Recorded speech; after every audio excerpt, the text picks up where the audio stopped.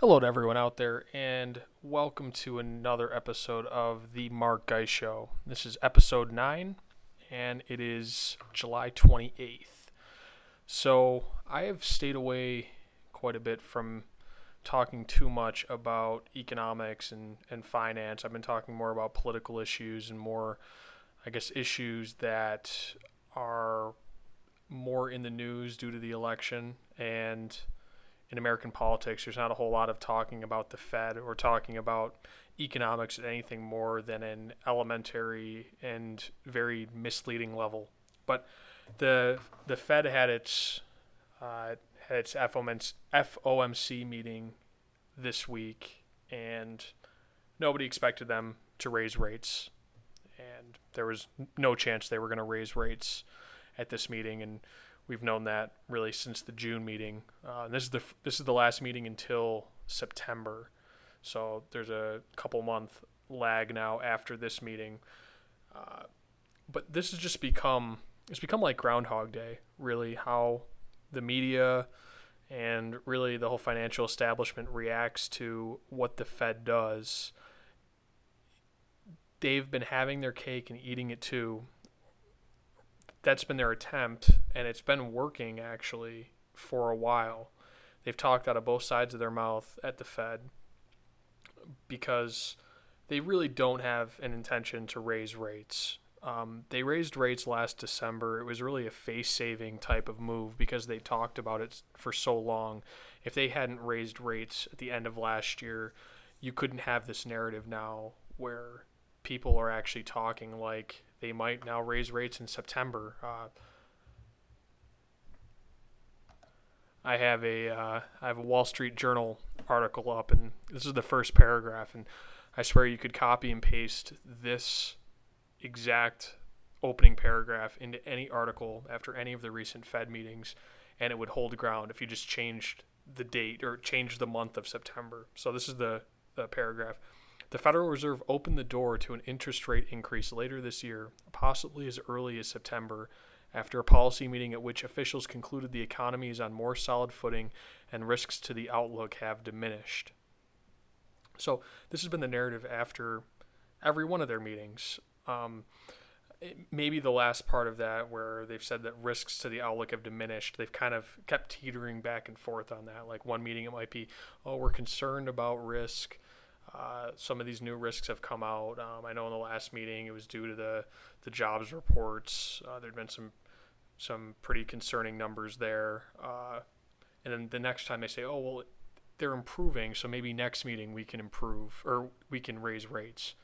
And then at the next meeting they'll say, oh, there's this concerning data and we're not quite sure. And they've been going back and forth playing this game all year. And I mean, really, they've been playing it for years.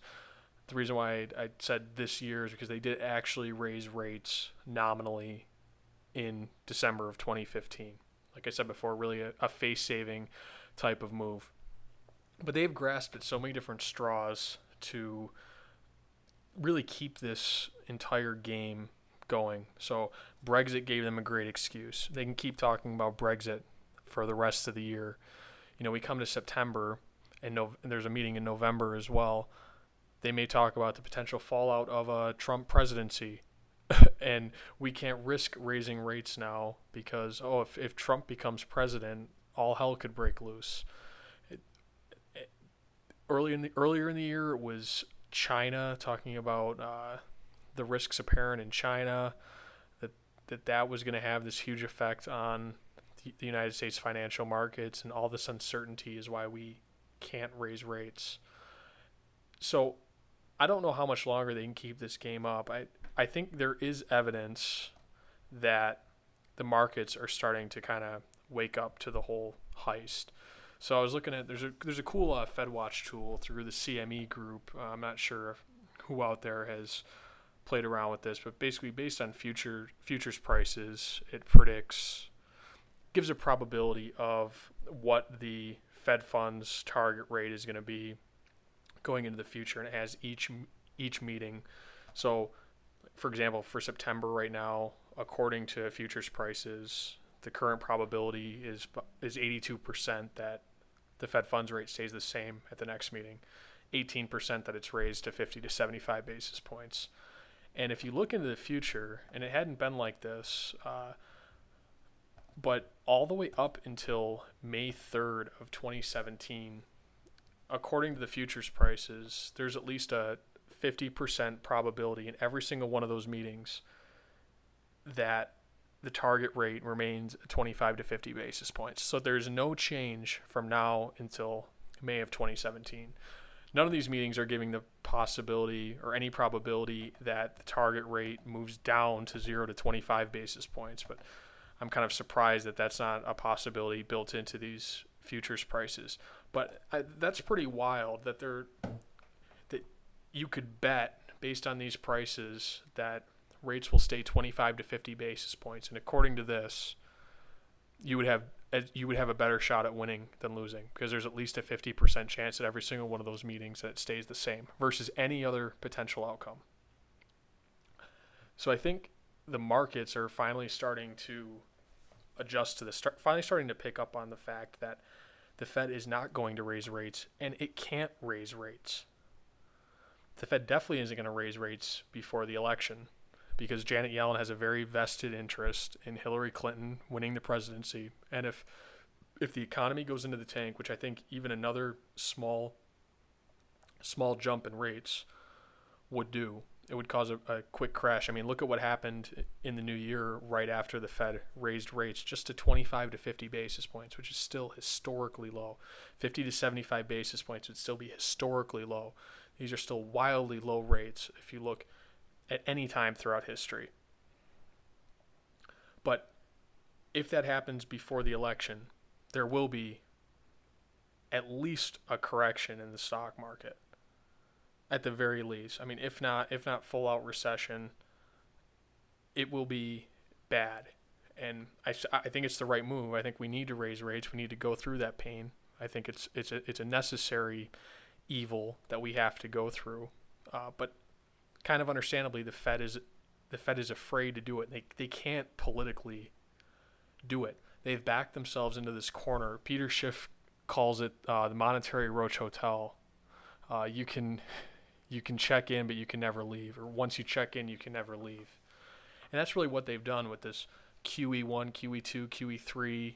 And really it looks like we're going to be in QE infinity unless they allow rates to rise to market levels and there is a correction, a recession, quite possibly significantly worse than what we saw in 2008. Unless that happens, they're going to continually be playing this game, keeping rates low and just trying to keep the bubbles pumped up.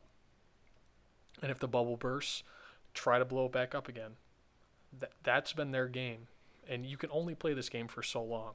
It has to come to an end at some point.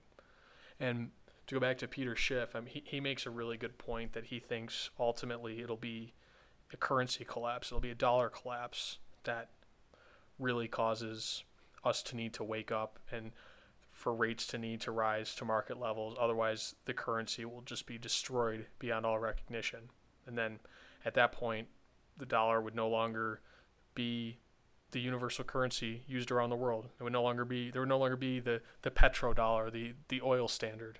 It would become, the euro would become the de facto currency used around the world, or the yuan, or the yen. Whatever potential other currency would be adopted, but it would no longer be the dollar if there was hyperinflation, or just even very strong inflation, which inevitably with the bubbles that we've blown up would develop into hyperinflation. And I would hope the world would see that if inflation really picked up, that it's kind of something that would be very, very hard to slow down, absent a huge rise in rates, which I guarantee you if that's happening to the dollar, the Fed is not going to want to drastically raise rates. They would have to at some point, but the way that this government operates, and I count the Fed as being part of the government, I'm independent my ass, but the way this government operates is they wait until they're backed into a corner, and only at that point will they do something about it. And even at that point, they're going to try to find a way to push it off for as long as humanly possible, We're seeing it right now with Social Security and Medicare, and those are ticking time bombs that within the next 30 years, there are going to be major decisions that need to be made. And at that point, we're going to be tens of trillions of dollars further in debt. But there eventually will be a day of reckoning where they have to make a decision on those. But they're not showing any indication that they're willing to make the tough decisions now, that they're willing to make any sort of decision now to stave off that day of reckoning, to push it off significantly further into the future at the very least. They're not even willing to do that, to make small cuts now to push it further into the future. They're not even willing to do that. So that's the way that this government operates. That's the way the Fed is operating. They're operating on a very short-term basis. They're basically looking at this for the rest of the year. They're looking at this to the election. And there's not going to be a rate hike at these next two meetings. There's not going to be a rate hike September 21st or November 2nd. November 2nd will be right before the election. It's not going to happen. What'll be interesting is what happens coming out of the election. So obviously the most important thing will be who will be the Fed chair. Now, if Hillary Clinton wins the presidency, it's going to be Janet Yellen. I don't see any reason for her to replace Yellen, but Trump would nominate somebody else. He definitely would. I don't know who it would be, but Trump's not going to want to raise rates at that point. Obviously, he's not going to have direct control over this person, but whoever he wants to be the Fed chair, obviously there's going to be an agreement in place that you're going to kind of do what I want to do. And Trump's not going to want to come into office and immediately have a huge drop in the stock market. I mean, that may drop your approval ratings to the point where you can never rebound from it, no matter what you do the rest of your presidency. And then you're a one-term president. So all the political reasons behind this whole 7 to 8 years of zero interest rate policy, or effectively zero interest rate policy, it's maddening. And this is all the evidence I think we need to show that we should not have a central bank intervening in market interest rates. And if anything, if there's any period of time where there's a great argument that we should not have a central bank, it is this period of time, this last 7 or 8 years. I mean, you can go back, you can look at prior to the Great Depression, the Fed played an enormous role in fueling the bubble that eventually burst and caused the Great Depression. So you can go there, tremendous argument against central banks, tremendous argument against the Fed. You can look at what the Fed did leading up to the Great Recession. Once again, tremendous argument against the Fed. So you can use both of those and no other arguments, and you would be just fine. But if you look at what the Fed has done since the Great Recession, so after the Great Recession, there was a great opportunity to allow our economy to reset. So to allow rates to rise to their natural level, to allow resources to be reallocated to their most productive uses. Yes, there's temporary pain. I mean, there was pain as it was, and that was with the Fed trying to blow up new bubbles so that we wouldn't have to feel all the pain right then and there. But what did they do? They made it worse. They cut rates significantly to historically low levels and pumped a tremendous amount of created money into the economy. It created huge distortions. And the day of reckoning, when it does come, we're going to see the effects of everything that's happened. So you cannot pump trillions of dollars into the U.S. economy of created money, keep rates at these levels. And people my age, they haven't known interest rates to be at any sort of sustainable level over the long term. And it's completely distorted how people approach borrowing money. And that's just individual people. For businesses, it's been the same way. They've borrowed all this money to invest in capital projects. And yeah, maybe it's working now because the bubble is still going. But when the bubble bursts, all these people are going to be left standing there and holding this capital that they cannot get enough return on.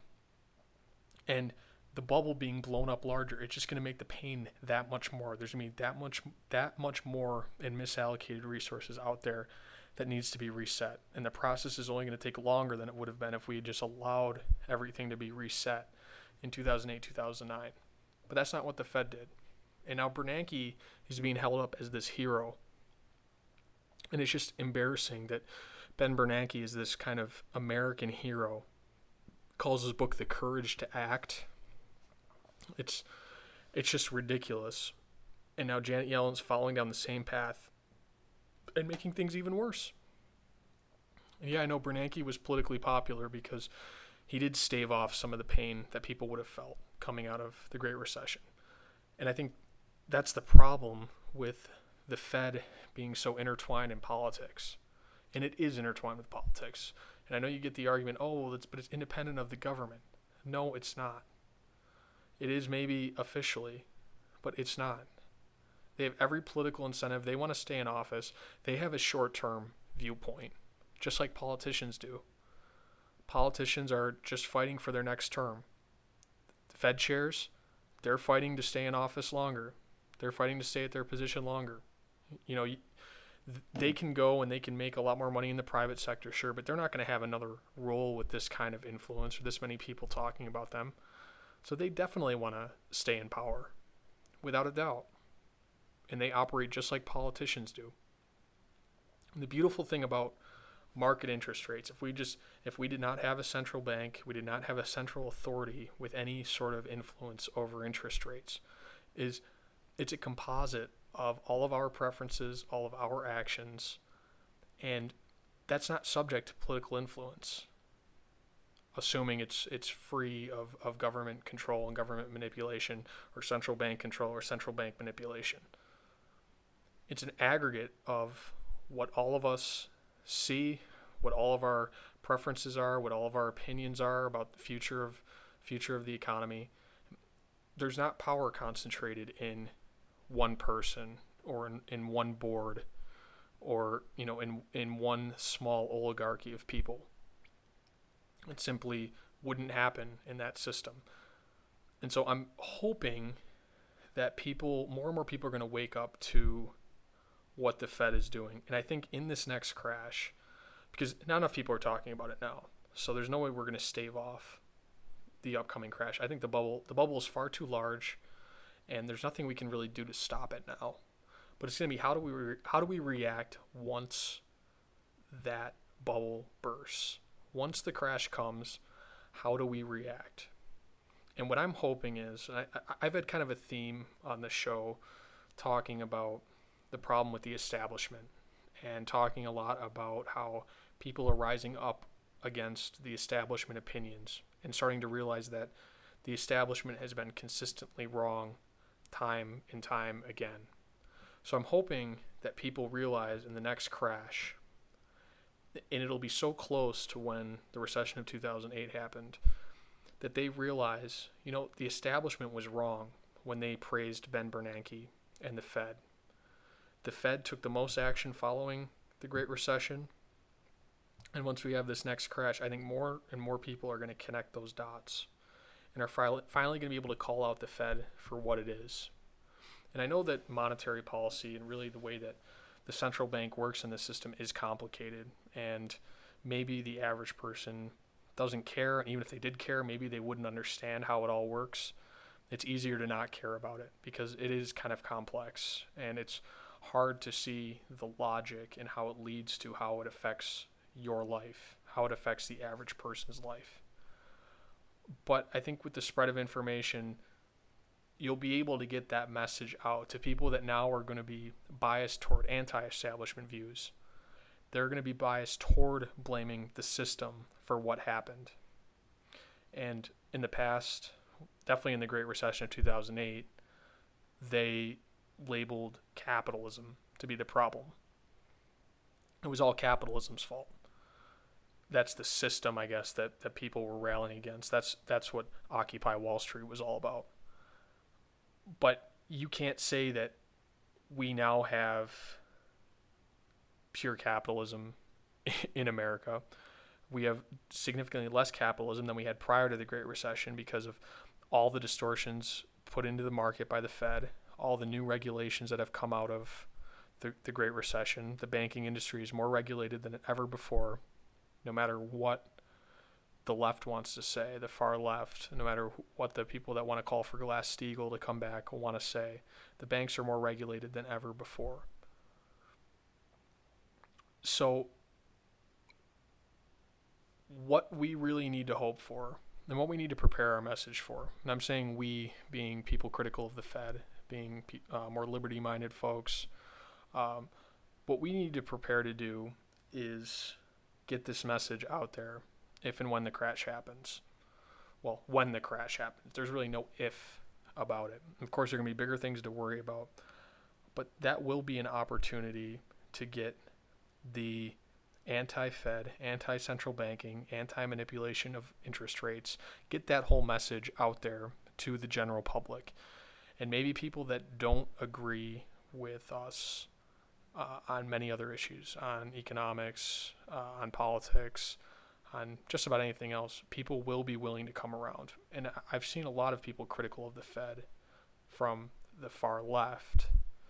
Now it's getting them to the point where they realize why the Fed is so dangerous. You know, you can criticize the Fed for a lot of different reasons, but I think not enough people get to the point where they really realize what the effect of manipulating interest rates is. And that's really at the heart of Austrian economics, which I think if people actually did give it time, they would find it much more palatable than the macroeconomics that you get taught in high school, more often in college. High school economics classes typically are extremely basic, just deal with supply and demand. But that's what we need to be preparing for. And I think there is going to be a demand for that type of knowledge, and really for that kind of anti-establishment type of view.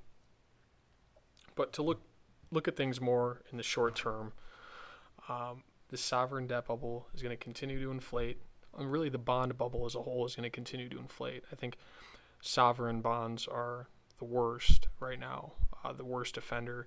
Whenever there's an asset like negative yielding government debt that absolutely nobody is planning to hold to maturity, I think by definition it's a bubble. It's the greater fool theory, and that's how so many great bubbles start, when nobody plans to hold an asset over the long haul, when nobody's planning to own it when it's going to mature.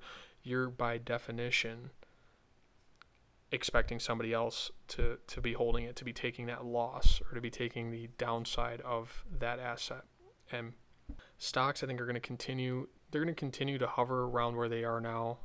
I don't know when we're going to see any sort of substantial decline. They've kind of been, I know they keep saying stocks are at historic highs, and they have done well. The U.S. markets have done quite well in the past month or so. But on the year, they have been volatile, and I think they are stagnating. I think this bull market, if you want to call it a bull market, which it has been, it's been, an artificial bull market, but it has been a bull market. It can't last much longer. We are very near the top, if not at the top. And I think with the election approaching, we're going to see it happen regardless of what the Fed does, whether or not the Fed reduces rates or raises rates, whatever they do, no matter what the rhetoric is coming out of their meetings, if they keep trying to talk out of both sides of their mouth and have, because they want the markets to believe that they are going to raise rates eventually to keep the dollar strong. But at the same time, they want enough people to see, they're not raising rates now, so the market gets a short-term boost. And they've been playing that game for months upon months, for years, really. So that really goes back to what I was talking about at the beginning, the argument I was framing at the beginning, how they're talking out of both sides of their mouth, and they've been having their cake and eating it too. But eventually you run out of cake. So this is going to be interesting to watch unfold, and I've really enjoyed, I'd say Peter Schiff's analysis has been great, and I know people rail on Peter because he's always bearish, always calling for stock market crashes, and he's made very strong calls on gold going to extremely high prices. But he has been the most prescient analyst on how the Fed has approached this entire game, and he's who I would recommend listening to. He has been through this before. he knows the exact box that the Fed has pushed itself back into, and it's a box that they cannot get out of. They're in a corner, and they're surrounded. They cannot move themselves from that corner, and every single month they get pushed up further and further, and eventually they run out of space. Eventually they get asphyxiated against that corner. But it's really a matter of time of when that happens. And they've managed to make a little bit of space in that corner last for a really long time by talking out of both sides of their mouth, by getting different groups of people to believe different things, to take value, or to take words out of their statements and to make something big out of them, like, oh, the Fed's getting bullish about the U.S. economy as a whole, so it's going to raise rates in the next meeting or the meeting after. While at the same time, there are enough people that see, oh, they didn't raise rates now. Maybe they take another word out and say, oh, the Fed is bearish on the U.S. economy, so they're not going to raise rates. So there's enough of a stock market boost and the dollar stays strong enough to perpetuate this nonsense. So it's going to be interesting to follow. I wish I was more of a distant observer. I can't really say a crash would affect me terribly much. It's not like I have a huge fortune built up or anything, but I am part of the U.S. economy, and it will affect me in some way when this does happen. And if it really does come to the point where there's hyperinflation, there's a real dollar disaster, it could affect everybody in this country substantially. Now, I don't know if it's going to get to that point, but it really depends on how long the Fed avoids taking the action that needs to be done in order to save this economy. And I have no faith that they will, just like I have no faith that the U.S. government's willing to step up and make tough decisions until they absolutely need to, or until it forces them to default on the debt, or it forces them to abandon entire sections of the government, entire portions of the government, which I would be okay with personally. So thank you for listening. I'm going to keep trying to update about the Fed when things come out that deserve to be talked about. But this is just a phenomenon that is really unprecedented. And that's really going back in history and looking at what's happened with the Fed. But there has not been another point like this. You could say the polar opposite was maybe the Paul Volcker years, when he raised prime rates to, prime rates got up to 20%, but that was in the opposite direction. That was, I think, kind of where we're headed, where we would need a Volcker to come in and raise rates to that level in order to curb massive inflation. But we'll see what happens. It's going to be interesting to watch unfold no matter what happens. It's really on historic levels, and it's going to be a bust of epic proportions. The longer we wait, the bigger it's going to be. So thank you for listening. Hopefully I'll have another episode out for you guys soon.